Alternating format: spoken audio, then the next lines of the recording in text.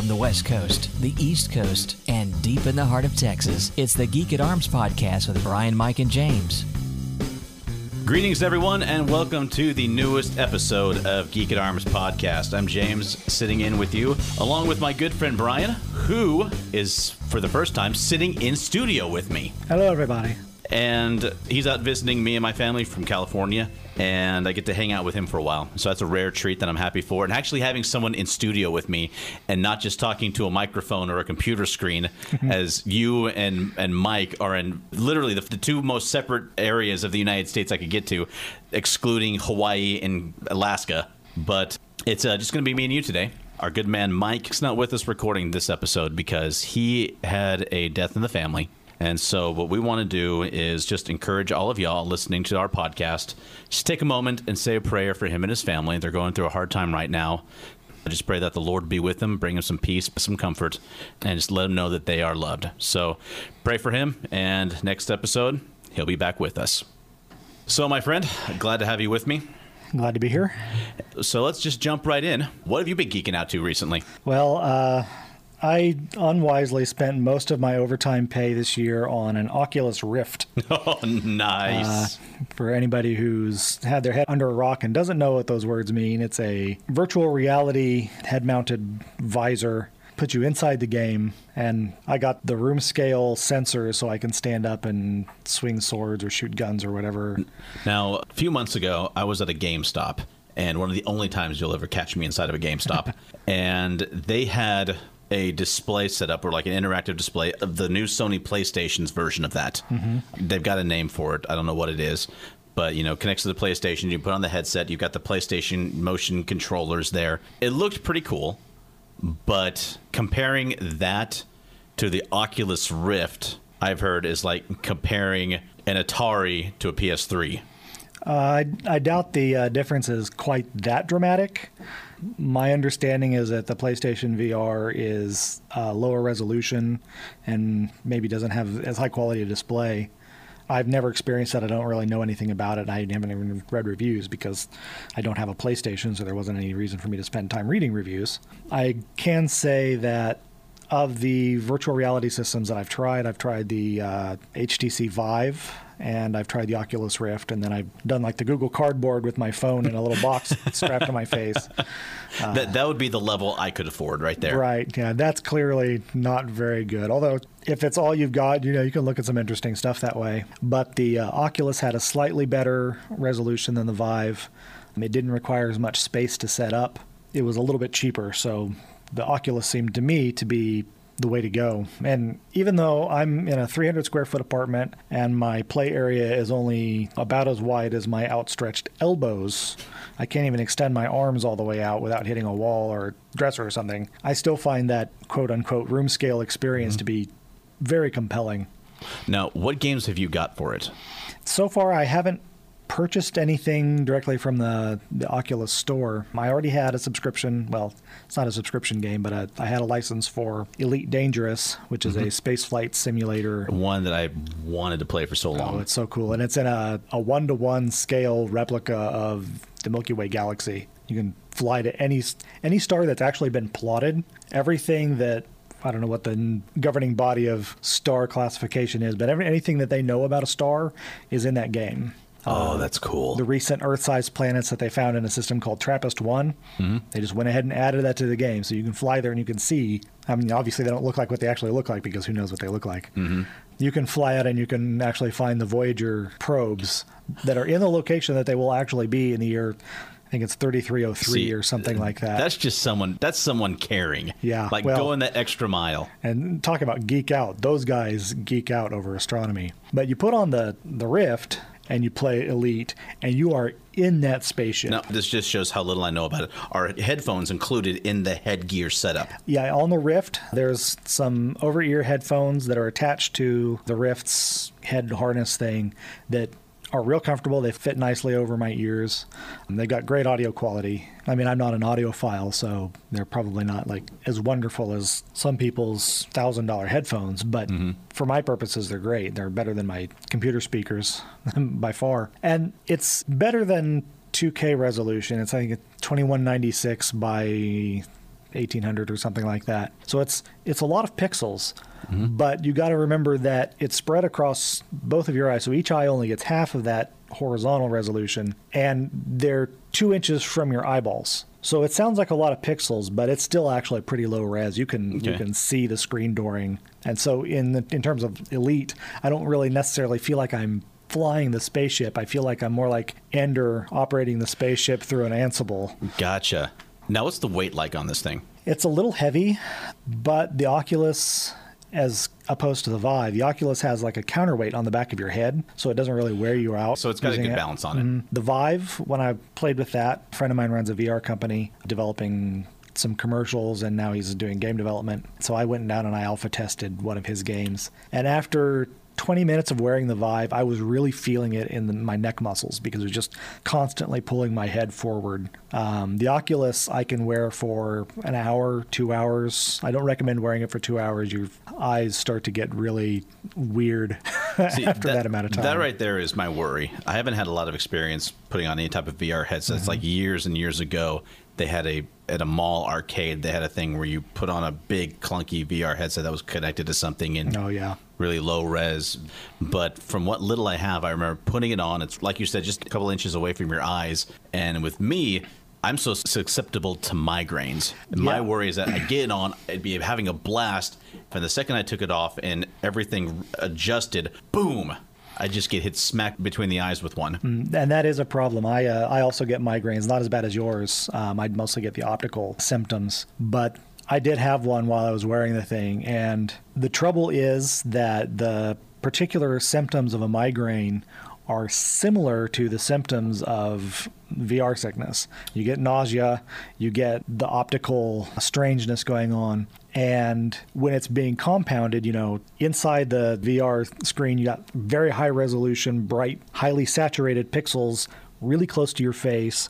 You're in this like enclosed kind of hot space, and you're already nauseous from, my field of view is moving around, but my body is not. And that just compounded with the migraine symptoms, and it came on so fast and so hard. Usually I have enough time to go ahead and take the migraine medicine, and I skip most of the pain, but it just shot through all of the initial warning symptoms, and it came on really fast. See, that's right there is what's making me hesitating, as much as I would like to have one, because I know someday soon, hopefully, there will be a Star Wars experience through this thing, and I cannot explain how desperately I want to fly an X-Wing, but they cost several $100s, and I don't want to shell out that much money for what essentially is becoming a migraine making machine.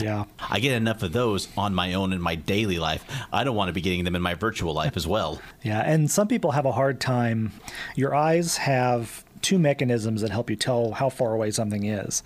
The convergence, how much they tilt toward each other, and then the focus, what they call accommodation. And when you're in VR, your convergence can change freely. You look at something far away, your eyes go more parallel. You look at something close and they cross. But your focus is always on that spot a couple inches away from your face. And divorcing the convergence and the accommodation is what causes a lot of headaches in VR and actually in stereo movies too. People who complain about headaches when they watch a 3D movie are having that same problem. It's a little worse in VR because, again, the screen is 2 inches from your eye instead of many feet. So people who have a hard time watching a 3D movie aren't going to enjoy VR at this time. Now, there's some technology coming 5 to 7 years probably in the future called Light Field, which simulates the way light actually comes in toward your face. Instead of giving you like a grid of pixels like a screen does, it gives you a kind of a holographic set of light rays that you actually can focus. Even though it's originating close to your face, you can focus in the distance and it will act like real light that way. Camera company Lytro makes photographic cameras that do this, that you can choose your point of focus after the photo's been taken. You can even slightly change the angle of view after the photo's been taken. It's amazing technology. And right now, of course, you can't decode that without a very heavy computer that you don't really want to strap to your face. So I think, and I don't have any idea what kind of projection. Why are you always looking down at your feet in your VR? This thing is so heavy. Too heavy. I can't lift my head. After 3 months of using it, you look like Conan. Your neck is so thick. But my virtual boots look fantastic. And I have no idea what a light field projection would take. I doubt you'd want to strap that to your face either. No. But as time goes by and that gets miniaturized and becomes more feasible, I think VR actually will become something that most people will experience and enjoy. Right now, it's very niche. Not everybody's going to want to strap this machine to their face. It is, kind of sweaty. For those who like space flight simulation, though, there is nothing like playing Elite in the Oculus Rift. I got in my Asp Explorer, and you can look up and you can look to the side, and you go into the system map and you see these. Do you remember the stellar cartography room in, I think it was Star Trek Generation, where you had this huge room and a big old star in the middle and the cards standing out. You kind of walked out and they were like on a little platform. Yeah. Yeah, it was like a circular room. The system map in Elite feels just like that in the Rift. It is that's so awesome. cool. So, yeah, I could probably go on and on about that. So you have to be careful because while you're plotting your course, if you sneeze, you're going to fly right into a sun. That is a danger. But fortunately, when you're in the Rift and you're heading toward the sun, it is so freaking huge and scary that, you're like, oh, I got to stop. There it is. I flew to the center of the galaxy recently. It had been my intention before I stopped playing Elite a while back to fly to the center of the galaxy and see the giant supermassive black hole Sagittarius A star. And you warp in and there it is. And you're like, this is the most dangerous object in the galaxy. And I am a few thousand miles from its event horizon. And what's Neat. worse, take a picture. you can't see it. It's a black hole. Yeah. I mean, you've got this gravity lensing effect all around you, so you can't even really tell which direction you're going or which direction the black hole is. All you know is, okay, I know that the way this game works, I warp in and I'm directly facing the heaviest object in the system. So I know the black hole is right in front of me, but I can't see it, and turning my ship makes everything go weird. And of course, you're doing that in VR, and you're close your eyes. All right, let me pause to take the Dramamine. Yeah, flying around near a black hole in an Oculus Rift is definitely something that's going to make you queasy. I love that that's a phrase that you wouldn't have heard 5-10 years ago. Flying near a black hole. in my virtual reality simulator. Right. But, the question you asked me was, what games do I have for it? That's the one I've been spending the most time in, but I've also got the one that came with the Oculus Touch. That, just to clarify, the Oculus Rift is the head-mounted display and one sensor, and then the Oculus Touch is another $100, and you get these squeezers, little triggers, and a second sensor which can sense the triggers and the headset, so you can stand up and you can hold virtual guns or whatever. Cool. And a game that came with that is called Robo Recall. You're a product recall specialist for a robotics company, and all the robots have gone insane and started attacking their users. And so you teleport out into the middle of the city, and you get to shoot robots and grab them and pull their heads off and throw them at each other. Because they didn't have the license for Blade Runner. Right. Yeah, it's very Blade Runner-ish. But that brings up something that, particularly among church-going people, that object to video games for the violence. Mm-hmm. They say, oh, well, these violent video games make our children violent. And for the most part, I've always said, that's ridiculous. I've been playing Wolfenstein and Quake and Unreal Tournament and Call of Duty, and it hasn't made me any more violent. I'm, in fact, got less of a temper now than I ever did when I was younger.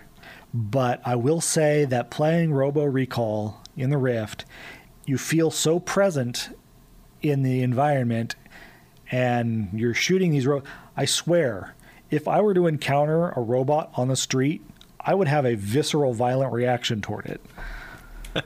And so I'm kind of on the other side of that. I want to say, be careful with the VR games, because the violent ones, I think, actually do change your viewpoint, your outlook, and your inclination. Because it's changed from you're seeing it on a screen and your actions are being put in through a controller by your fingers and thumbs. Mm-hmm. Now you're inserted into the game and your actions are being done by your own hands. Yeah, and you've got that squeezer in your hand, but since you've got the visor on your head, you don't see the squeezer.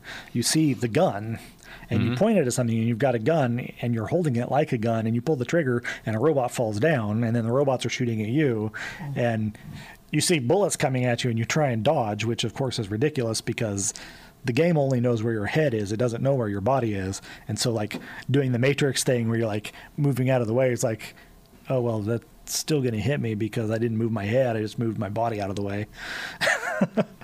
So it overrides your sense that this is a game. It overrides that distance that you get from a normal video game experience where you're playing it through a controller, through a keyboard and mouse. And so, yeah, I get to the end of a game of Robo Recall, and I feel like the adrenaline and anger toward these I'm going to go to a car assembly line and just trash every single piece of automation I can find. Right. Let alone it's going to take my job. It's going to shoot me. Yes. I haven't had the opportunity yet to play any of the other games other than that one that I alpha test. Keep an eye out for Killer Bunnies from Mars. Isn't that a card game? No. But there is a card game called Killer Bunnies. Yeah, I think you're right. They may have some trademark problems with that. They might have to change their title. Anyway, but from Studio 229, I'll just go ahead and give them a shout out because that game was so much fun. Just these stupid cartoon-looking rabbits and shooting them with miniguns. It was too much fun. It sounds very Monty Python-esque. It was very... I had big, nasty, pointy teeth running through my head at several points during that game. But after having spent $600 buying the Rift and the Touch and thinking to myself, oh, well, now I need to spend another $400 or $500 to upgrade my video card so that I can play the Steam VR stuff. And, there's a couple of things that need Windows 10, so I need to spend another $200 upgrading my operating system.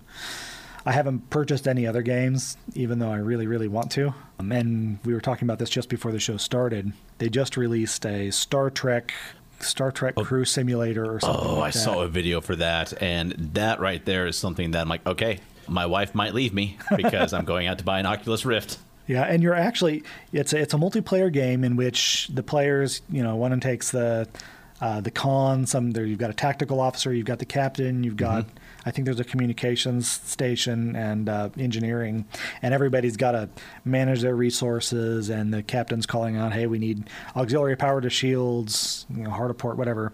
And the other players have their job to do, taking orders from the captain, relaying information back to the captain.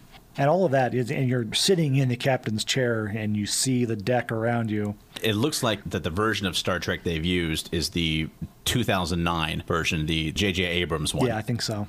Which I'm fine with. I loved those movies. And it's sleek, it's cool. It's like Star Trek meets Apple Store. Right. But like I said, I'm okay with that. It very much takes advantage of our current view of the future, as opposed to like the 1970s, 80s, 90s view of the future. Well, and then Oculus did the worst thing in the world.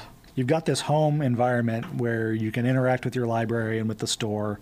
And it's just nice. There's a fireplace and a big rug and stuff. It's pleasant. Shoot, forget the game. I just want to hang out in that. Oh, yeah, it's nice. But what they did was, normally you've got this like oceanscape out the windows. They replaced the oceanscape with a star field, and you see a Star Trek starship fly over the head, and it's like, that is the most compelling advertising I've ever experienced. Cool. It's like, I have to have that. Like, I don't have $60 to spend on it right now, but I must have it. So, yeah, there's maybe another downfall, is the advertising could potentially be very compelling. Mm-hmm. And I think you told me that it's not just a single player. You can have NPCs manning your stations, or if you've got a buddy who's got the game, you two can do it together. Yeah, I think you can do a pickup game where you just get random strangers all crewing your ship. Oh, that sounds cool. Either cool or very, very frustrating. And I can only imagine that it's Why are the shields down? Hey! Why are we firing phasers? He's in the bathroom. Come on! AFK. Yeah, AFK. I can only imagine that it's not just sitting around a starship managing resources, power distribution, and oxygen consumption, but they have to send you on missions. Oh, I'm sure, yeah. Yeah. That would be kind of the point. You know they've got to send people on the Kobayashi Maru. That would actually be interesting. And I keep wondering, is it possible to pull off the Picard maneuver in the game? It might be, but the person who is having to physically touch the buttons and manage the controls has to be good enough to pull it off. That split-second jump to warp and then coming back out. Mm-hmm.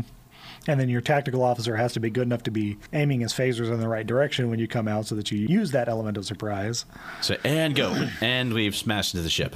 What are you shooting that direction for? Exactly. Oh, I don't need an Oculus Rift. I don't need an Oculus Rift. I don't need an Oculus Rift. No, you just need to visit California and you can play with mine. Okay, fair enough. Anything else you've been geeking out to? Or has the Oculus Rift been taking up most of your free time? Yeah, it's taken up more than my free time. I'm supposed to be writing a book, and I haven't written a chapter. I should have written and published another chapter by now, but I've been playing Elite too much, so there hasn't been any writing getting done. Fair enough. For myself, I'm kind of embarrassed to say, but my geeking out has been, I'm kind of like the song Henry VIII. You know, my second verse is the same as the first. I've been geeking out to the same things recently because, as I've shared, I've got a 4-year-old, I've got a pair of 10-month-old twins, and so it's taking me a long time to get through my geeky hobbies. Normally, I would have done this, moved on, gone to the next thing, but I'm still doing, well, I'll never stop doing the sword fighting. But because of my weird work schedule and the fact that I have not been able to make it to repeat fighter practices like I've wanted to, I did find a group on Facebook that I joined called the 100-Day Pell Challenge. Now, this is for a group in the SCA who want to get better at armored combat and other things. And so it's a challenge where you do 100 shots a day on a Pell with your sword or something similar. Whatever it is, whatever exercise it is, whatever type of combat exercise you're doing 100 of them a day for 100 days. My good friend of mine who lives up in Kansas, who I knew back in Colorado, he invited me to the group. He went through it, and I'm going to give this a try. And I'm going to get my gloves, get my longsword and my rapier, and even if it's only 20 25 minutes in my backyard, I'm going to do this. And I joined on the first day of June. So that way for 30 some odd days, it'd be really easy to remember what day I was on. So I go out and I've talked about looking at Guy Windsor's book, The Medieval Longsword, and looking at his videos. And I've watched these videos. I've looked at some of the exercises, some of the attacks that he teaches about Fiore. And I've gone into my backyard and I've tried my best to recreate them. And one of them I'll do 50 times. I'll switch to another one and do that 50 times. And there's my 100. And the nice thing about this group is that there are dozens of other people on there. I'm looking on it right now. And there's one person today is like day 72, day 60. One person is on day 5 on their 3rd round of going through it. And it's not just people, like I'm doing it with a longsword and occasionally a rapier. A lot of people on here doing it with the armored combat rattan swords. But you've also got people on here doing it with spears. One person put a picture of them do 100 shots with their spear. One lady is on here who doesn't fight, but she loves to shoot archery. So she's doing 100 days of shooting 100 arrows a day. I ought to pull out my practice saw and join that with those things. Mm-hmm. Joy has even joined me in this. And while she doesn't do a lot of combat, she has a very apt hand at calligraphy. And she is really beginning more into period calligraphy, but also just researching and practicing different styles of calligraphy throughout the ages. And so she joined me in that every night I do my 100 exercises, and she is going to write a different either verse from the Bible or famous quote or something else in a certain style of calligraphy. And every once in a while changing it up and starting a new style. So she's got her book she's doing it in. I've got the backyard, which I do my practice. Not last night, though, because the mosquitoes were out in force. And I did not feel like getting eaten up. So I found an area in my house where I wasn't going to hit a table, a light fixture, or the wall. Or a child. Well, they were already in bed. I'm not even going to attempt that with children under feet. And I'll be like 46, 47, 40. Oh! And then the crying begins. So I've really been enjoying doing it, and the people on Facebook really supportive. It's cool to have this accountability, because if I miss a day and I want to continue, I have to start over at day 1. So that is the inspiration to do it every single day. And at the end of 100 days, I'm just going to be that much better. So Who knows? I'll wait and see how much it helps me personally, but I know for a fact it's not going to hurt. Yeah. So other than that, still playing Mass Effect, still enjoying Andromeda. This last week, I've really been, kind of turning it over in my head, comparing it to the original 3 Mass Effect games. Does it hold up? Yes, to a degree. The main plot isn't quite as compelling as the originals. There isn't that same sense of this is an urgent, serious matter. But I've really been enjoying the exploration aspect of it. I'm sad because I've read that from some of the developers that there could have been so much more. Like there was supposed to have been, like Elite Dangerous and other games, there was supposed to be hundreds of worlds that you could go to and visit. And then that got changed to scale back to 30, then a dozen, then 7. Huh. I mean, there's a lot more than 7 planets out there. I mean, it is several clusters of solar systems that are in the same galactic cluster, but you can only land on and actually walk around supposedly 7 of them. And that was a bit of a disappointment. And I realized that, as the game gets closer to finished, you have to make certain compromises. Right. But from what I've read of the developers' notes and the process that making the game, it just read more like that this, while it's okay, it's a series of also missed opportunities. But still enjoying it. I joked about this last episode, and that the main plot line was still going to be waiting for me, but I will have visited all the planets available that I can put colonies on and gotten the viability of the planet up to 100% on each one of them, colonies on each one of them, done all the side missions, made it a happy paradise for each one, and I've done that. I've done exactly that. Prediction was accurate then. In my defense, each of the planets I've gone to was part of the progression of the main storyline, and I just got there and I liked looking around. I got bit by the exploration bug and going around and seeing the different points of interest. So at least somebody did their job right. Someone did a good job on that, so well done.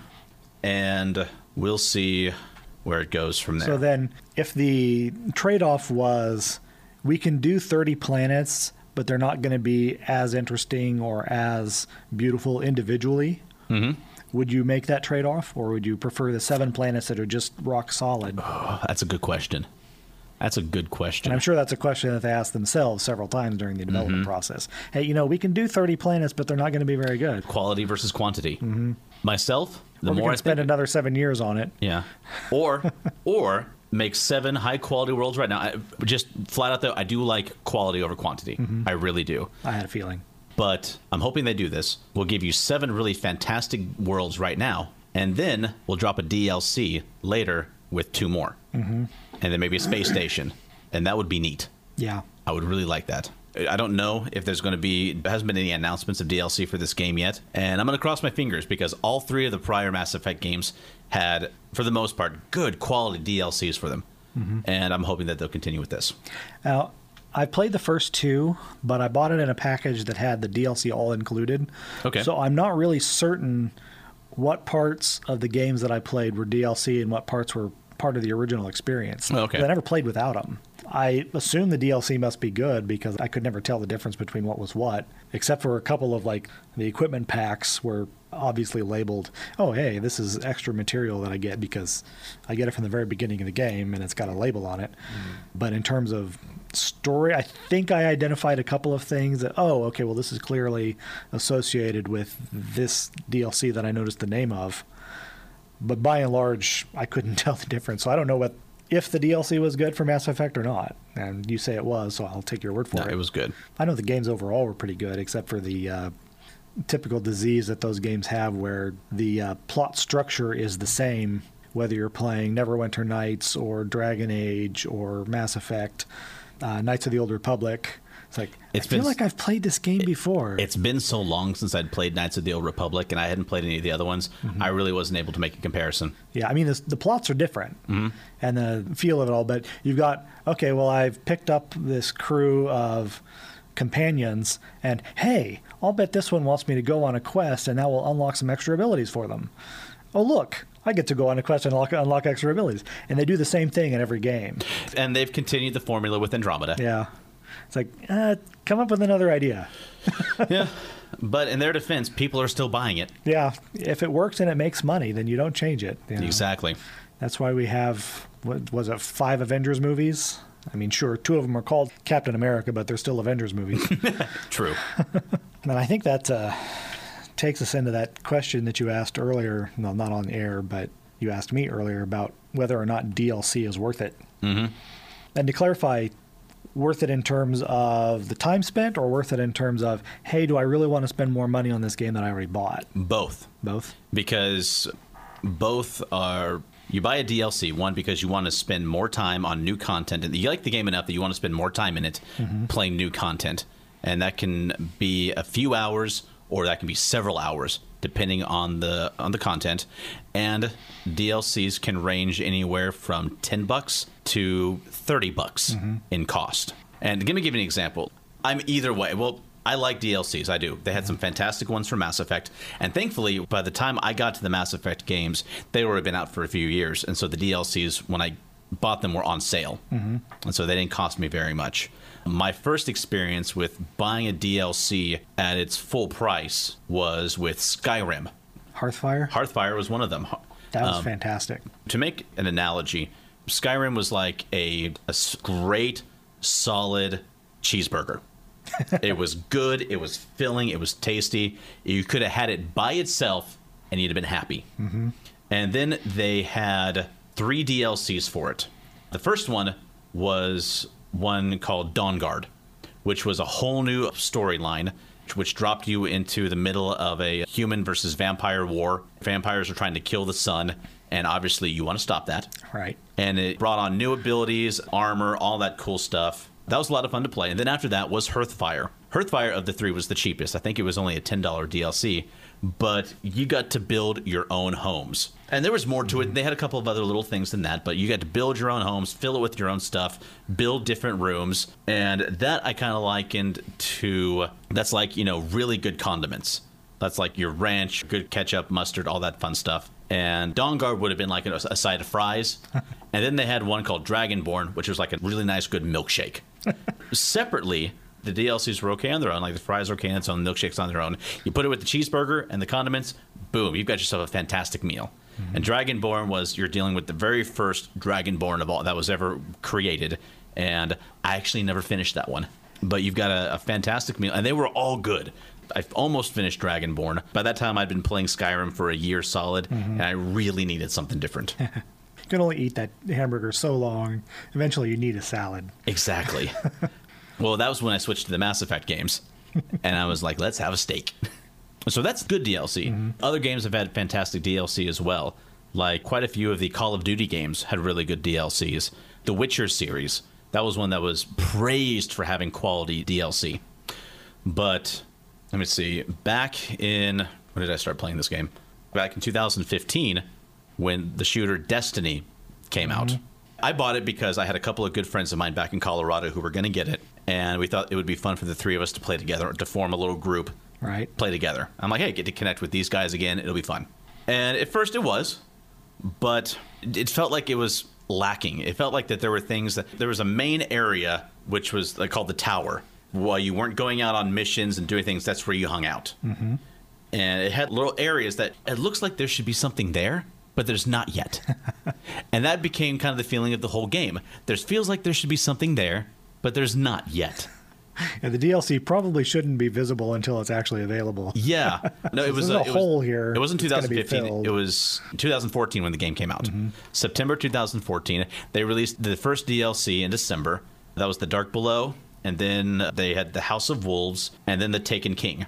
And The Taken King, that one dropped exactly 1 year after it came out in September of 2015. When The Taken King came out, and you had the main game and these 3 DLCs, plus a couple of patches that always come through on games these days. Right. 1 year later, I finally feel like I had a completed game. 1 year and an additional $60. Because each one of those DLCs cost 20 more. Yeah. But I had to pay it because I was still enjoying playing with my friends. They get the new DLCs, which have new missions, new storylines, new level cap. And I want to continue to play with them, Right. so I would do it. And it's like the original, to continue with the burger analogy, the original game was the buns. Next DLC, that was the meat. Then the cheese. Then the lettuce tomato. Altogether, forget there is nothing else. There is no fries. There is no shake. Nothing at all. And I got tired of it. I got tired of playing it. Once again, I've been playing it for a year. And then a couple of months after I played The Taken King with friends, I just, one night, lost all interest. I was just done playing it. And especially when I read that they were going to do one more DLC for it called Rise of Iron. No, I'm done. I've paid for this game twice over. Yeah.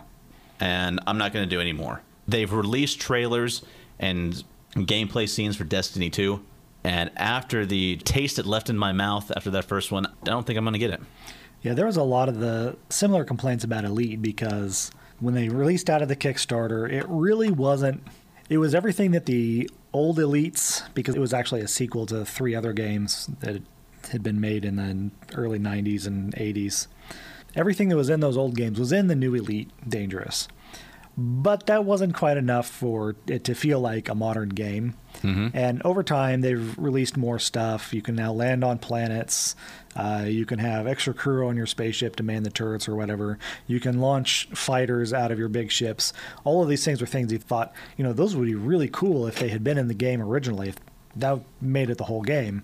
But they had kind of made a commitment. We really want to launch this game, unlike a certain other Kickstarter sci-fi game that promises the moon and has not yet released several years later.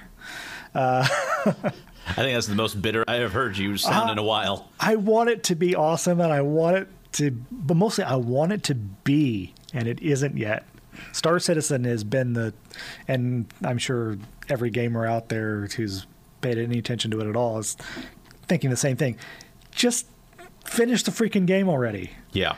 At least Elite eventually released, even if it wasn't quite feature complete. At least you got to go to the center of the galaxy. Yeah, and 3 years later, it's turning into quite a good game. They've got galactic spanning powers. You can change the course of the way politics work and everything. But yeah, at release, it really felt like, hey, I paid for part of a game. In their defense, they did say you can buy, I think it's like $40 for a season pass. That makes me mad, the whole season pass thing. It does. Because that says to me, this game will only take you to a point, and we've already got lined up all these extra things that quite a few of them, in my opinion, should have been included in the original game. They were not. And now we're going to charge you $60, $80, $100 just to have an easier access to them when they come out. Yeah. And think about it as if Skyrim DLC, you can buy them separately, but if they said, you know what, you can pay for it up front and you'll get all of the DLC we released this year for the same price, regardless of how much we charge for it piecemeal, it'll be more. But you can say, hey, I'll pay for it up front and I'll get all of them as they come out. That's a little bit the same way a lot of software companies are working now with subscriptions, where instead of buying Adobe Photoshop CS9 or whatever they would be on by now, you say, okay, well, I subscribe to Photoshop for $45 a month, and every time they release an update, I get it. I don't have to say, okay, well, I'm going to upgrade to the latest version of Photoshop. You get the upgrade automatically because you're subscribed to it. And a lot of people say, I hate that. And frankly, I'm one of them. I would like to just buy software and have software. Yes. But I go back and forth. In some cases, I like it. Like, I didn't really mind paying a monthly subscription to EVE Online. I would not have liked paying a monthly subscription to EVE Online after I had already paid $60 to purchase the game, like was done with Elder Scrolls Online. Like, wait a minute, you want me to buy the game and then pay a subscription fee to play it? I think they've eventually walked back that, and they've done a couple of different schemes on that game. I did get into that game, Elder Scrolls Online, because once again, other friends were playing it, invited me to join in. I got it when the subscription service, they got smart finally and did away with that. Yeah. And I picked it up at a used game store for like $15. That's probably a good price to pay for it. Yeah, I jumped in on it, and I went into it expecting Skyrim, except multiplayer. It was not. Yeah. It was not. I was like, you got your World of Warcraft in my Elder Scrolls. Yeah. And that's why I really never really gave it the time of day, because I read the description. I'm like, that sounds awful. I gave it the good old college try. Yeah. I really did. Played with some friends. But what I discovered was that the friends I was playing at were so much higher level than I was. I'd be sitting there trying to kill enemies and to get level, and they just boom, boom, boom. All the bad guys are dead. Yeah. I'm like, and I'm still working on my one here. So nothing against it. Give me 10 more minutes, I'll kill this goblin. Yeah, exactly. Well, some DLC that was really good and definitely worth it. Fallout 3. Now, Fallout 3 as the base game was okay. It was kind of mediocre. But the pit, or I think Into the Pit or just the pit, I don't remember. Yeah, I don't know what you're talking about. That was one of the most compelling stories. I mean, you had a choice to make, and the choice mattered. And there were going to be good consequences and bad consequences, regardless of which choice you made. And the level of pathos involved in making the choice, and I'm not going to tell you what it is because, spoilers, although Fallout 3 is an old game by now, you should have played it. Yes, I have. I have Well, not I know you have. The audience should have played it by now. But still, I'm not going to give you the spoilers. But it's by far one of the best add-ons that I've ever played. Fallout New Vegas, on the other hand, one of the best base games I've ever played, but it had crappy DLC. A lot of people liked the super sci-fi thing. I found it tedious. See, and that's what's keeping me from ever doing a season pass, because I'm paying for like every DLC that they're going to come out with. Even though it is at a discounted rate. But you don't know which ones are going to be good. Exactly. It doesn't matter if it's at a discounted rate. I don't want to be paying for what is ultimately going to be junk. Yeah. And if you could be sure that they were all going to be Dawnguard and Dragonborn and Hearthfire, then great. But if you're going to get, I can't even remember the name of the New Vegas add-ons now. If they were going to be those, you're like, I dropped cash on this. Bored and I want to go back to that game, I'll play it. Mm-hmm. Now, I am close to finishing. I don't know why I stopped playing Fallout 4. But since I stopped it, I'm close to getting to the end. And one of these days I will go back. I will finish it. Well, I went straight from Fallout 3 into Fallout 4. And so I think I just kind of got overdone. Yeah. And they've since released quite a few DLCs for Fallout 4. But I'll be honest, none of them have really caught my eye. Yeah, the 1 point something, Lookout Point, I don't remember what it's called, is supposed to be very, very good.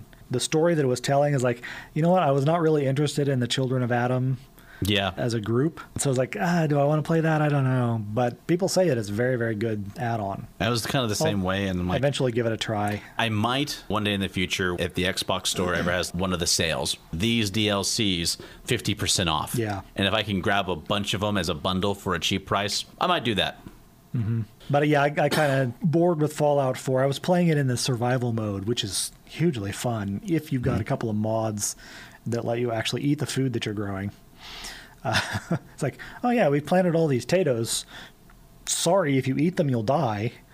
But your settlers seem to thrive on them. So there was a mod that added some recipes so that you could make food from the stuff that your settlers are growing, which made it playable. But the survival mode, you have to eat or you'll die. You have to drink water or you'll die. You have to sleep every so often. And you can't save unless you can sleep. Wait a minute. Get your real life out of my video game. Yeah, I know. But it makes it so, like, I'm level 20 playing in survival mode, and I am afraid to leave Sanctuary still. You know, that would be how it was, though. I'm in the first town. I'm like, there's a very good chance if I leave town, I'm going to die. I'm level 20. I mean, this mid-power level, you know, I should be well into the mid-game. But I'm like, if I encounter a super mutant, it's going to mop the floor with me. Yeah. Or what if I don't find water? What if the things that find, what if I only find irradiated cola? Yeah. If I encounter one super mutant, I'm fine. If I encounter 2 super mutants, I'm probably in trouble. There's no possible way I can deal with 3. And a Deathclaw, forget about it. I saw a nice cartoon where people were talking about with Fallout, like, you know, here's how you are at level 1. Here's how you are at level 60. And, you know, shooting your BB gun against a bug and it's still coming at you, you're running away, versus vaporizing it with one shot. But the one picture was the same, was as a level 1, you know, you're in the blue suit with like one piece of leather armor running away from Deathclaw. Level 60, you're in your power armor, all your awesome weapons, running away from a Deathclaw. And survival mode is definitely like that. In the regular mode, a Deathclaw is not really a problem by the time you're level 60. A glowing Deathclaw can be troublesome. Mike took a photo, some train tracks in Boston, and I'm like, I think I've seen that exact place in Fallout 4. And so I decided to try and find it and take a screenshot to post next to his photograph. I couldn't find that actual spot because they'd moved things around a little bit. But in the place where I thought that photograph had been taken, there was this glowing chameleon Deathclaw, and I'm like, I'm looking for the perfect place to take my screenshot, and then I'm dead. It's like there are pieces of me everywhere. It looks at you and just boom, you explode. Tell Mike, you know, you should stay away from that intersection. There's a chameleon Deathclaw there. It will take you apart. So, and ultimately, I think my answer to the question of DLCs is that you got to treat it on a case-by-case matter. And read the reviews, same as you do for the base game. Exactly. And take the base game into account. Yeah. Is this a game that you feel like was good enough on its own? Or because if it's a game that needs the DLCs to really carry it forward, is that something you really want to invest in? Yeah. Or should you just cut your loss, move on to something else? I'll have to wait and answer that question for Andromeda at a later date. Right. We'll see. I mean, the game has only... When did this game come out? It wasn't that long ago. Now, was Portal a DLC for Half-Life 2? I know it came with the orange box. Yeah, there was 3 games in there. There was Half-Life 2 and a couple of other Half-Life things. There was Team Fortress 2 and the first Portal. Yeah, but I don't remember if you had Half-Life 2 by itself. Was Portal an add-on that you could purchase? I know eventually they released it as a separate game, and that's how I got it. But I couldn't remember if it was DLC for Half-Life 2 or if it was only available from the Orange Box. That I do not know. I picked up the Orange Box game from a used game store a long time ago. I found it in my Steam library randomly. I have no idea who gave it to me. I was like, oh, you have a gift that you haven't opened yet. I'm like, really? Oh, look, the Half-Life Orange Box. Yeah. So Mass Effect Andromeda was released on March 21st this year. Mm-hmm. We're coming up on 3 months ago. Right. I'm hoping that we're going to hear something about a DLC soon. Maybe by that time I'll have almost finished the main quest. We'll have almost started the main quest. No, I've started it. I've just been kind of letting it simmer for a while. But something that we started discussing earlier was you were telling me about an upcoming RPG session that you were going to be taking part of, and I got really jealous. Yeah, for actually the guy that runs Studio 229, good friend of mine, he participated in the Kickstarter for Tales from the Loop. Yeah. Which I'm sure most people haven't heard about, although you may have seen some art from it. No, I saw it on the internet. I read some articles about it. It's like, take those 80s movies where the kids in small town USA discover, hey, there's some weird lights over in Old Man Johnson's field. Mm-hmm. And then you have the montage scene of them gearing up and they're going to go explore it. And then they find that it's an alien government conspiracy that's been built underneath their town the entire time. Right. It's got, shades of Stranger Things and E.T., The Goonies, The Explorers. Did you ever see The Explorers? I loved The Explorers. Are you kidding me? That was fantastic. And some people are listening going, what? I've never heard of that movie. Go to IMDb and YouTube and just check it out. I have a feeling that's one that if I watched it again now, I would say, this is terrible. Let's just remember it in the rose-colored glasses of memory. I remember it being awesome, and so that's where it's going to stay. I'm never going to watch it. Okay, here's a dated experience. I can remember my parents going to Blockbuster Video, them getting a movie for themselves and saying, you can get one for you, and several times over like a 2-year period, me getting The Explorers. Yeah, I have pretty much that same memory. Yeah, so all of the PCs are children or teenagers that are living with something strange in their environment. The art is just fantastic. The writer is a professional concept artist, and there's this perfect juxtaposition between small town, semi-rural environments and weird alien machinery off in the distance. Look that up. Just do a Google image search for Tales from the Loop. Well, I'm on their website, actually. It's Modiphius Entertainment. It's Modiphius, but there's like an umlaut above one of the letters. Yeah. And does it say what the author's name is? Actually, yes, it did. Hold on. Sci-fi artist Simon Stålenhag. That sounds right. Yeah, he's fantastic. Yeah, he's Swedish. So if I butchered it, I'm okay with that. We're very sorry. Yes. I'm sure Simon is listening to us and cursing us out for mispronouncing his name. I'm not even going to try it. Yeah. But looking at the artwork on it, there's an example of a map. It's beautiful. Right. So I am super stoked. I'm so excited about playing that game. For one thing, because I never get to actually play. I'm forced to be the game master most of the time just because I'm usually the most experienced role player in my group, and I've done it before. And as someone who has been in your games, brave enough, you are pretty good at it. Well, thank you. You're welcome. But I really do enjoy the chance to play occasionally, and so I'm really excited that Joel is going to let me be an adventurer for a change. And the fact that the character archetypes are not the typical, I'm not going to be a fighter with massive thews or, a machine gunner or whatever. I'm going to have to be a kid with no particular skills probably. Besides being able to beat Super Mario Brothers in one night. Right. And I really enjoy games that are a little bit more offbeat like that are not quite the typical, we're going to kill monsters and take their stuff, which I enjoy killing monsters and taking their stuff. Don't get me wrong. I like that. But the games that I really want to play, the ones that I look forward to, and I can never really persuade anybody else to play with me, are not quite in that same vein. On my shelf, I've got Primetime Adventures, which I actually did get to play recently. I've not heard of that one. Primetime Adventures is... The premise is you, the players, and the game master is called the producer, are making a television show. And so it's kind of like a game within a game kind of thing. Mm-hmm. The format of the game is we're making a TV show. And the first session, you're hashing out what is this TV show going to be about. You don't come to the table like, oh, we're going to play a cyberpunk game and these are the elements and roll up your characters. You're like, okay, what kind of game would you like to play? And everybody throws out some ideas, or if nobody has any ideas, you draw some cards and you look at a little chart to say, okay, well, we drew the suburbs and FBI and aliens. So we're going to be FBI agents fighting aliens in the suburbs or something like that. And then once you've got your idea, you talk it out and you figure out what the game is going to be about, or what the show is going to be about in your game. And then everybody makes their character, and each character has particular, like a hang-up of some kind. Like, oh, hey, I lost my wife, and so as a result, I've got a death wish. And whenever something reminds me of my wife, or I encounter a situation that is similar to what took her from me, I'm going to, be taking stupid risks. And then over the course of the season, the campaign, you're trying to work through that issue, and whenever it comes up, you've got an opportunity. Hey, do I resist my impulse to throw myself in front of the gunfire, or do I give into it and do something foolish and try to get myself killed again? And then this all culminates, and each character has a particular session, an episode, where they're the spotlight. The episode is about them. You see this in television shows, like the episode in Buffy the Vampire Slayer where Xander is running around with the zombie guys.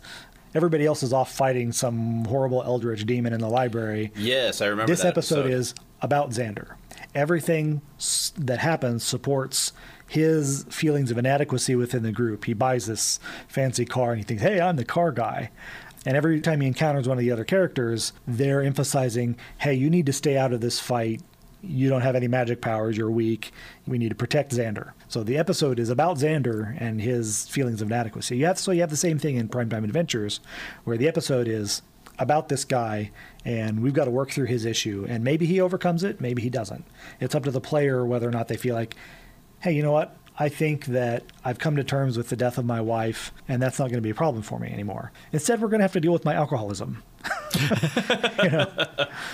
And so by its nature, every player gets a chance to have a whole session that's about them, that they get to be the person who's in the spotlight, the person who's the most important person at the table.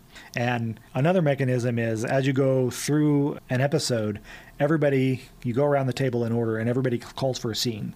I think this scene should be about John and Kathy and their relationship, or, hey, this scene is about Bobby sneaking into the robotics lab to steal something. When you call for a scene, it doesn't have to necessarily be about your character. You can call for somebody else's, but it gives everybody the opportunity to shape the way the game is going to go in the way that they kind of want to see it. On the other hand, it makes it a little difficult for the producer because he doesn't have as much say in controlling where the game is going to go. The players can take it anywhere. I mean, seriously, anybody who's been a game master knows that that's going to happen anyway. Yes. At least in Primetime Adventures, you're expecting it. But I've only had the opportunity to play one season, and we played a cyberpunk game called Circuit Breakers. You can search for that on Obsidian Portal. I documented the whole thing. And it was so interesting, and I would love to play it again, but it's one of those things, am I ever going to get the opportunity? I was trying to talk my group, hey, can somebody else take the producer and do season 2 of Circuit Breakers? I would love to play in this game. I don't know if it's ever going to happen, but that's a bummer. It's one that I was like, that is what I want to do. I've been trying to come up with all of the different games that are out there, and this list just grows exponentially every single year of all these RPGs that I've seen that either I have, like you with this game, you've done one season of it and you really want more, and I've dipped my toe in some, but I've never got to do more.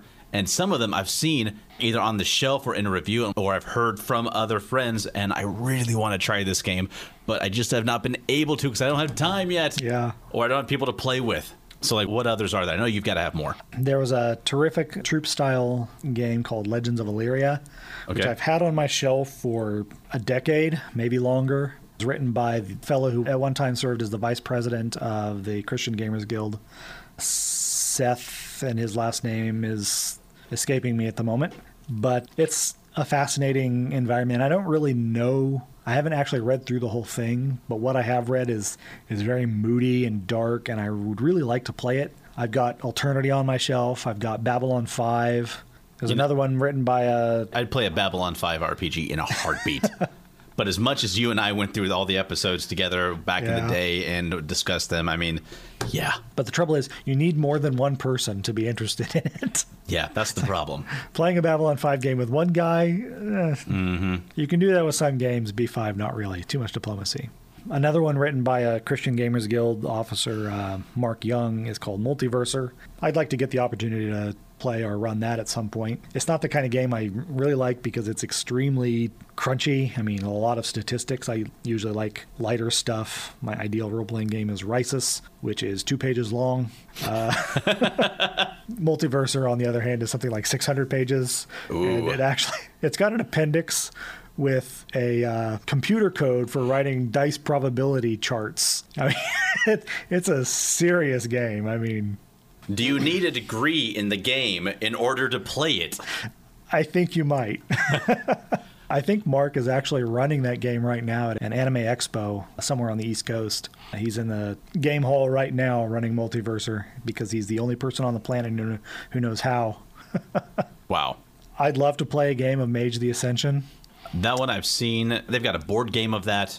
My experience with that was way back in like 2003. Some of the guys I went to church with bought some of the company HeroClix, who do all of like the DC and Marvel little figurines with the clickers at the bottom, which show their like strength, power, health. Before they started the DC and Marvel ones, they had a Mage the Ascension set. And right after that, they came out with a BattleTech version of that. And when I saw that there was a BattleTech version, I jumped headfirst into those. BattleTech makes sense. Mage, I'm not sure does, because it's a White Wolf game, similar to Vampire the Masquerade or Werewolf the Apocalypse. I don't know why they put a colon in all of their titles. I don't know either. Right before I moved away from Colorado, I kind of jumped back into the HeroClix thing because the company made a deal with Paramount and made Star Trek ones. Yeah, my brother has a set of that. I've got a case, kind of like a jewelry case, but little compartments in it, and with about a dozen of the little starships in there. I've only had a chance to play 2 times, but I've got them. I would love to play a Mage campaign. I've read through the book a couple of times thinking, this is really cool.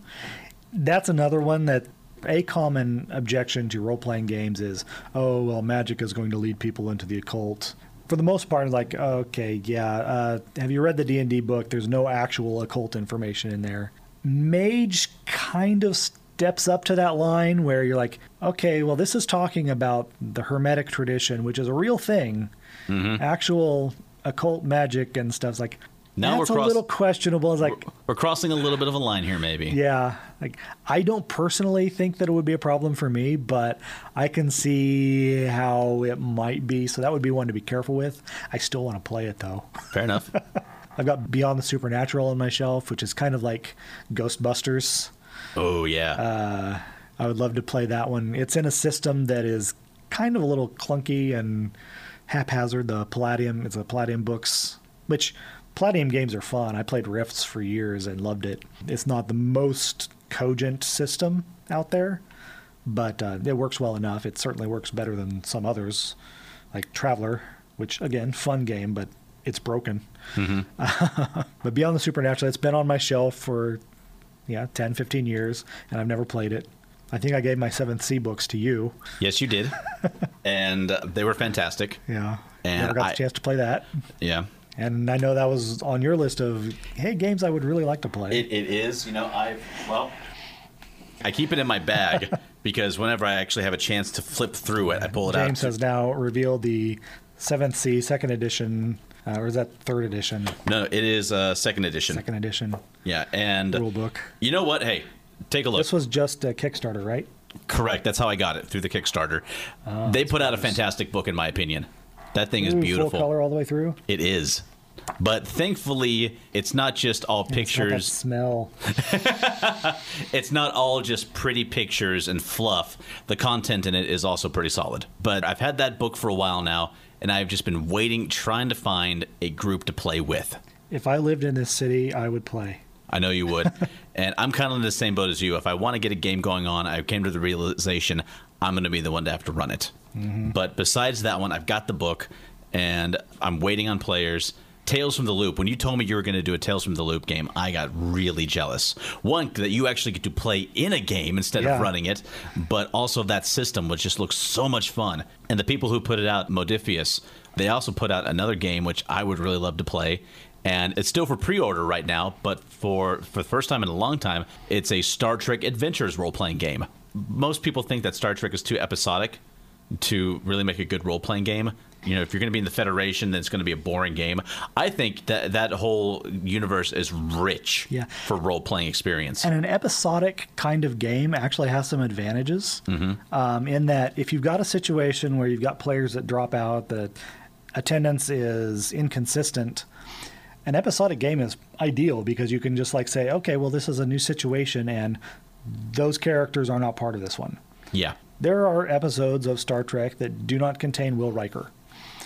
He may be like have a line or two because obviously he's in the credits, but if Jonathan Frakes wasn't available for when they write around it because it's a self-contained story, they can do that. A lot of role-playing games are highly interconnected and like, oh, you have to be here every week, and that's a lot of a big commitment for some people, especially in our age bracket, to make. You know, we've got jobs. Many of us have kids, spouses. Unfortunately, do not have child or spouse right now, so my schedule is a lot easier. But most of my friends, you know, they've got other obligations, and they can't necessarily commit to, I can be there every week for 6 weeks to play in a campaign. So an episodic system like Star Trek. Another reason I want this, for the core rule books, $57. That's about what you'd expect. And of course, they've got a lot of other things. You've got to buy the Federation source book and the Romulan source book. And they've got a starter bundle, a collector's edition. They've got miniatures and everything. But for $500, you get the Star Trek Adventures Borg Cube Collector's Edition box set, which is literally a big box of the Borg Cube with drawers that come out with all of the counters, miniatures, maps, GM screen, all of it. So, very cool. I will never get. Yeah. That's like that box set of Battlestar Galactica that was the Cylon head. Oh, yeah. It's like, you know what? That would look so cool on my shelf. But there's no way. It's like, I'm not paying $120 for, let's face it, a kind of lame 1980s, 1970s. Yeah, 1970s. Like 77, 78. Actually, sci-fi show. First episode of Battlestar Galactica came out on September 17th, 1978, the day of my birth. Oh, okay. Right, of course. Wow, that is an extremely interesting thing that you just know right off the top of your head. But that makes sense. So Star Trek Adventures is another one on my list. 7C, obviously, because I've had this material for a while now. And for someone who loves history and who loves sword fighting, it's 16th, 17th century swashbuckling sword fighting, but with magic involved. And that just sounds all manner of fun. Exactly. Answer, it could not. Could not. One that I've kind of dipped my toes into a little bit, I did one campaign years ago with a homebrew system of Firefly. And unfortunately, that went nowhere fast. I won't go into it, but since that came out, there has been an actual rule book put out. There has been some fantastic looking supplements along with it. I think the Firefly game is based on the same engine as the Babylon 5 one. Okay. If I remember correctly. But I think it would be a lot of fun. And also Dresden. I forgot to write down Dresden. It's a universe ripe with a lot of possibilities. So obviously the Dresden Files, based on the books by Jim Butcher, it's another one that's got a lot of storytelling in it. Be a lot of cool characters. Even though we had a very successful campaign of this, the Middle Earth one, the old Middle Earth role-playing game, put out by Tor. Is that the company? No, Tor is the fantasy books publisher. It's, that's right. Iron Crown Enterprises. Iron Crown, that's what it was. Okay. So obviously these books are old, they're dated. You can only find them on eBay, sometimes Amazon. Iron Crown lost that license around the same time as the movies came out. Okay. Because suddenly Lord of the Rings was a hot property and they couldn't afford to maintain that license. True. But I liked that system. We had a very successful run on that one, and I would love to try it again someday. And it has some amazing source books. Yes, it does. The level of detail in an Iron Crown supplement is beyond anything I've seen elsewhere. And there are some of their supplements like Castles in Ruins, which can be used with any game. And if you want to know how much it's going to cost you to build a castle with and without dwarven stonecutters and a wizard's tower, and how much am I going to have to pay the blacksmiths, and if your player comes and says, I want to build a keep, I need a fief, it's like, break out castles and ruins, and it'll give you everything that you need.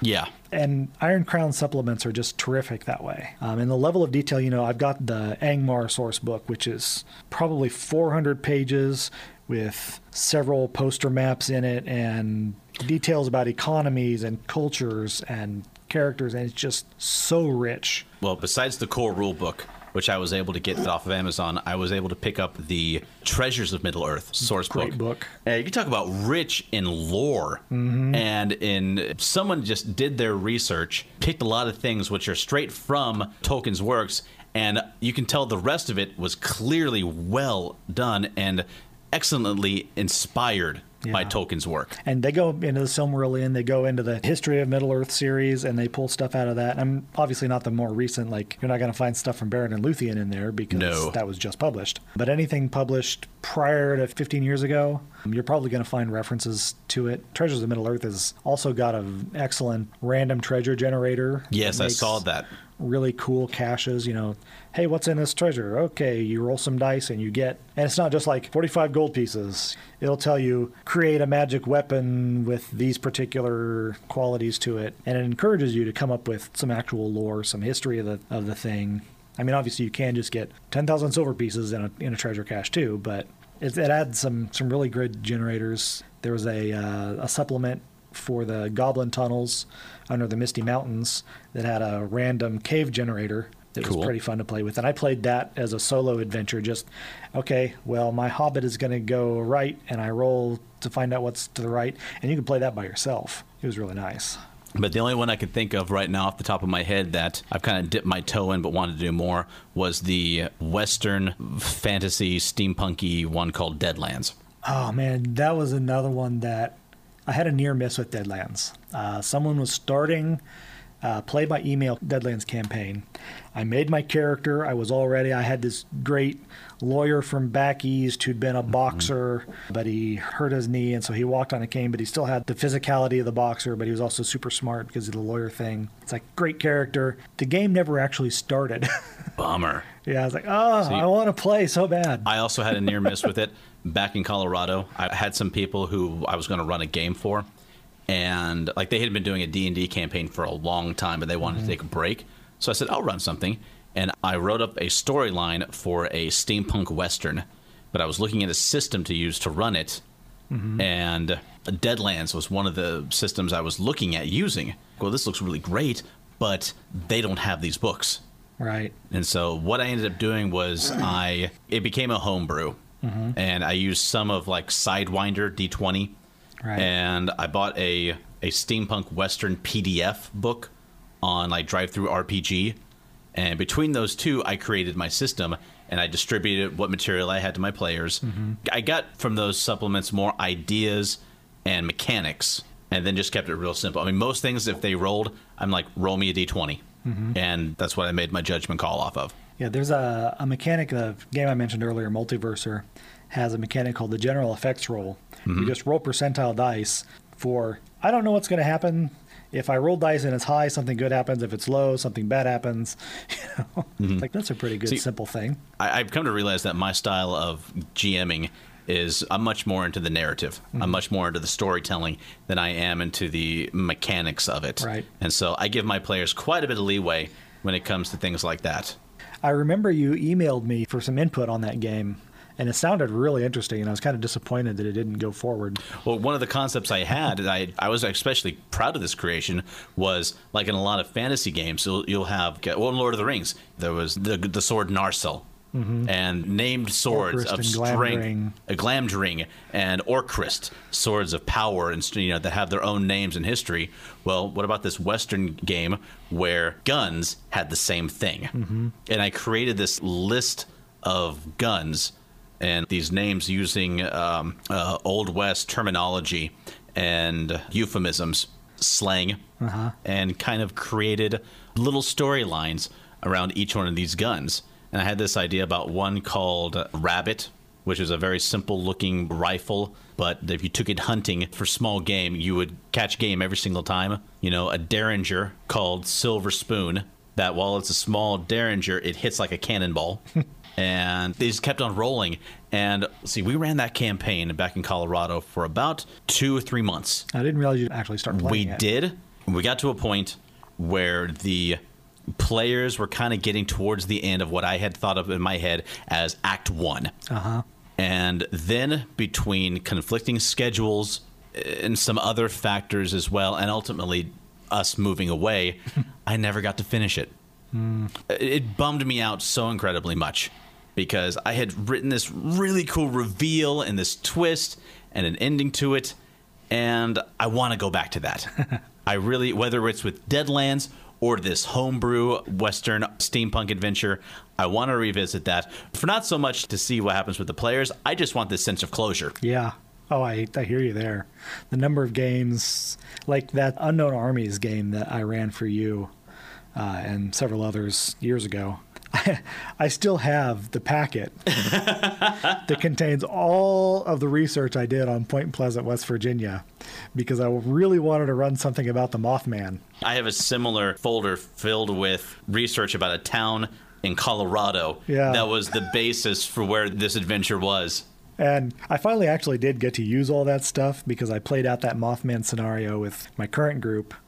It unfortunately didn't really go as far as I wanted it to. Mostly it's my fault because I was not enthusiastic about the schedule or the location, and my creativity was waning. But I finally did get my Mothman scenario, and I used the information in that packet. But I had like maps, and I had all of the story of the Mothman. I'd watched the Mothman prophecies, and I'd read parts of the book.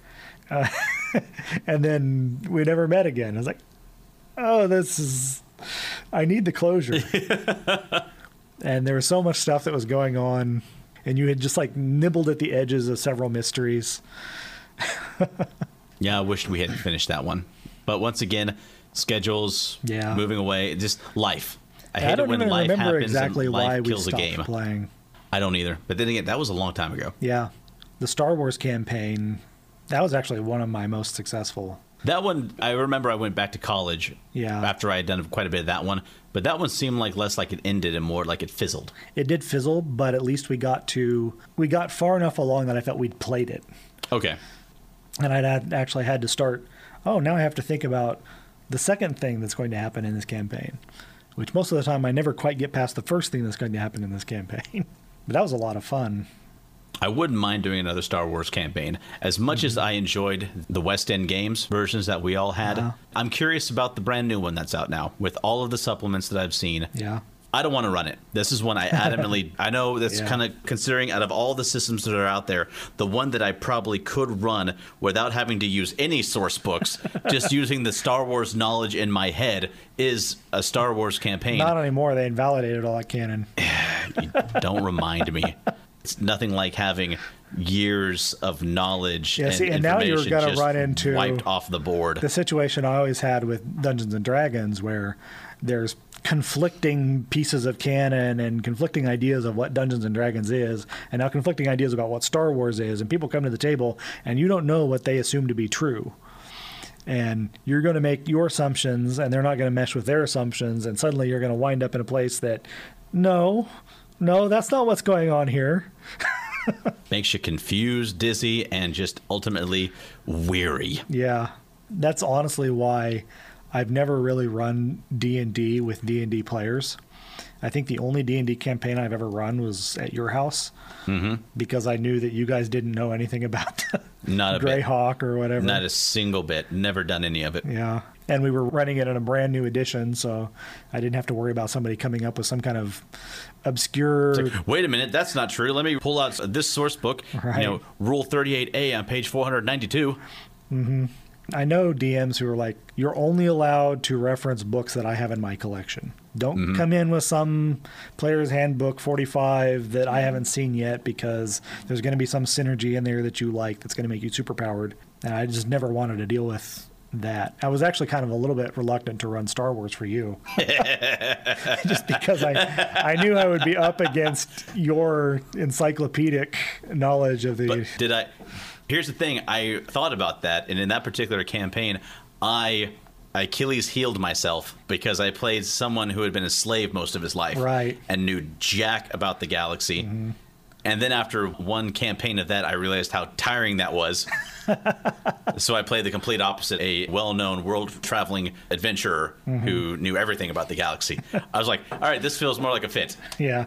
And that's why I set that game in the space between A New Hope and Empire Strikes Back. Mm-hmm. Because I knew there hadn't been much written in that space. And there still hasn't. Yeah, I mean, Splinter of a Mind's Eye, and that's it. And that's not even canon anymore. Right. It wasn't even canon by the time Return of the Jedi came out. That's a good point. That's a very good point. And so I knew, like, the only thing that I had to deal with was some comic books. And I could manage that because it was one continuous line of comic books, and I could fit my stories into the nooks and crannies. And I think actually we were starting with why there weren't Star Destroyers at the Battle of Yavin, right? Yes. Because we sabotaged the fleet. Which I thought was a fantastic idea. There was an interdictor cruiser with the Star Destroyer fleet, and they were going to rendezvous with the Death Star at Yavin and attack the rebels. And so our intrepid adventurers sneaked aboard the interdictor, hacked its computer, and programmed it to turn on the gravity generators in hyperspace. And I don't have any idea what that's going to do. I remember that exact same session. You kind of blinked a few times and like, okay. Yeah. It was one of the things that I'd written down, but thought they'll never think of that. So I didn't. But it's me. Yeah, I should have known better. Yep. See, moments like this right here is why I wish life could have turned out differently and I could have been a writer or a contributor to some of the Star Wars cartoons that are out there. Clone Wars or Rebels. Okay, that being said, nothing against them. I love them both. Mm-hmm. They've both been fantastic for the most part. But now there's a gateway cartoon drug for my children. It's a Star Wars Lego cartoon. I think it's called The Freemaker Chronicles. And I've watched a couple of episodes on YouTube with my daughter, and they're actually really funny. They're very, very funny. And I kind of look at that as a good way of slowly introducing my children into the Star Wars world. To use a quote, well done, you've just taken your first steps into a larger world.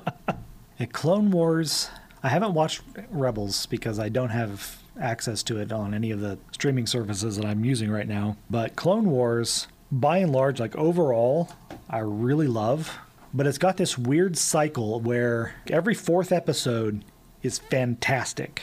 Mm-hmm. And opposite that, 2 episodes opposite it, every fourth episode is just really lousy. And then the ones in between that's okay. And I think what they have is an all-star animation team and an all-star writing team. And when both of those are on the same episode, it's awesome. And then their B team, when they both hit an episode, it's one of the really bad ones. Like that whole thing with they were recruiting the Mon Calamari, and it was all taking place underwater. Oh, yeah. The dialogue on this is horrible. But one of the episodes had really great animation, and the other one had really rotten animation. And it's so one of those episodes was among the worst. And another one was okay, but beautiful. And I really think that that's what was happening, is that they had these two teams, and when they both were the A team on it, it was a really great episode. And it seemed to have a cadence almost. Okay, well, it's been 4 episodes, so this one is going to be really good. Well, what it's scheduled around is when members of the A team have vacations. Right. And they high five and they bring in the next crew and they say, okay, it's going to be underwater and part of it's going to have Jar Jar. Hear me out. It's going to be great.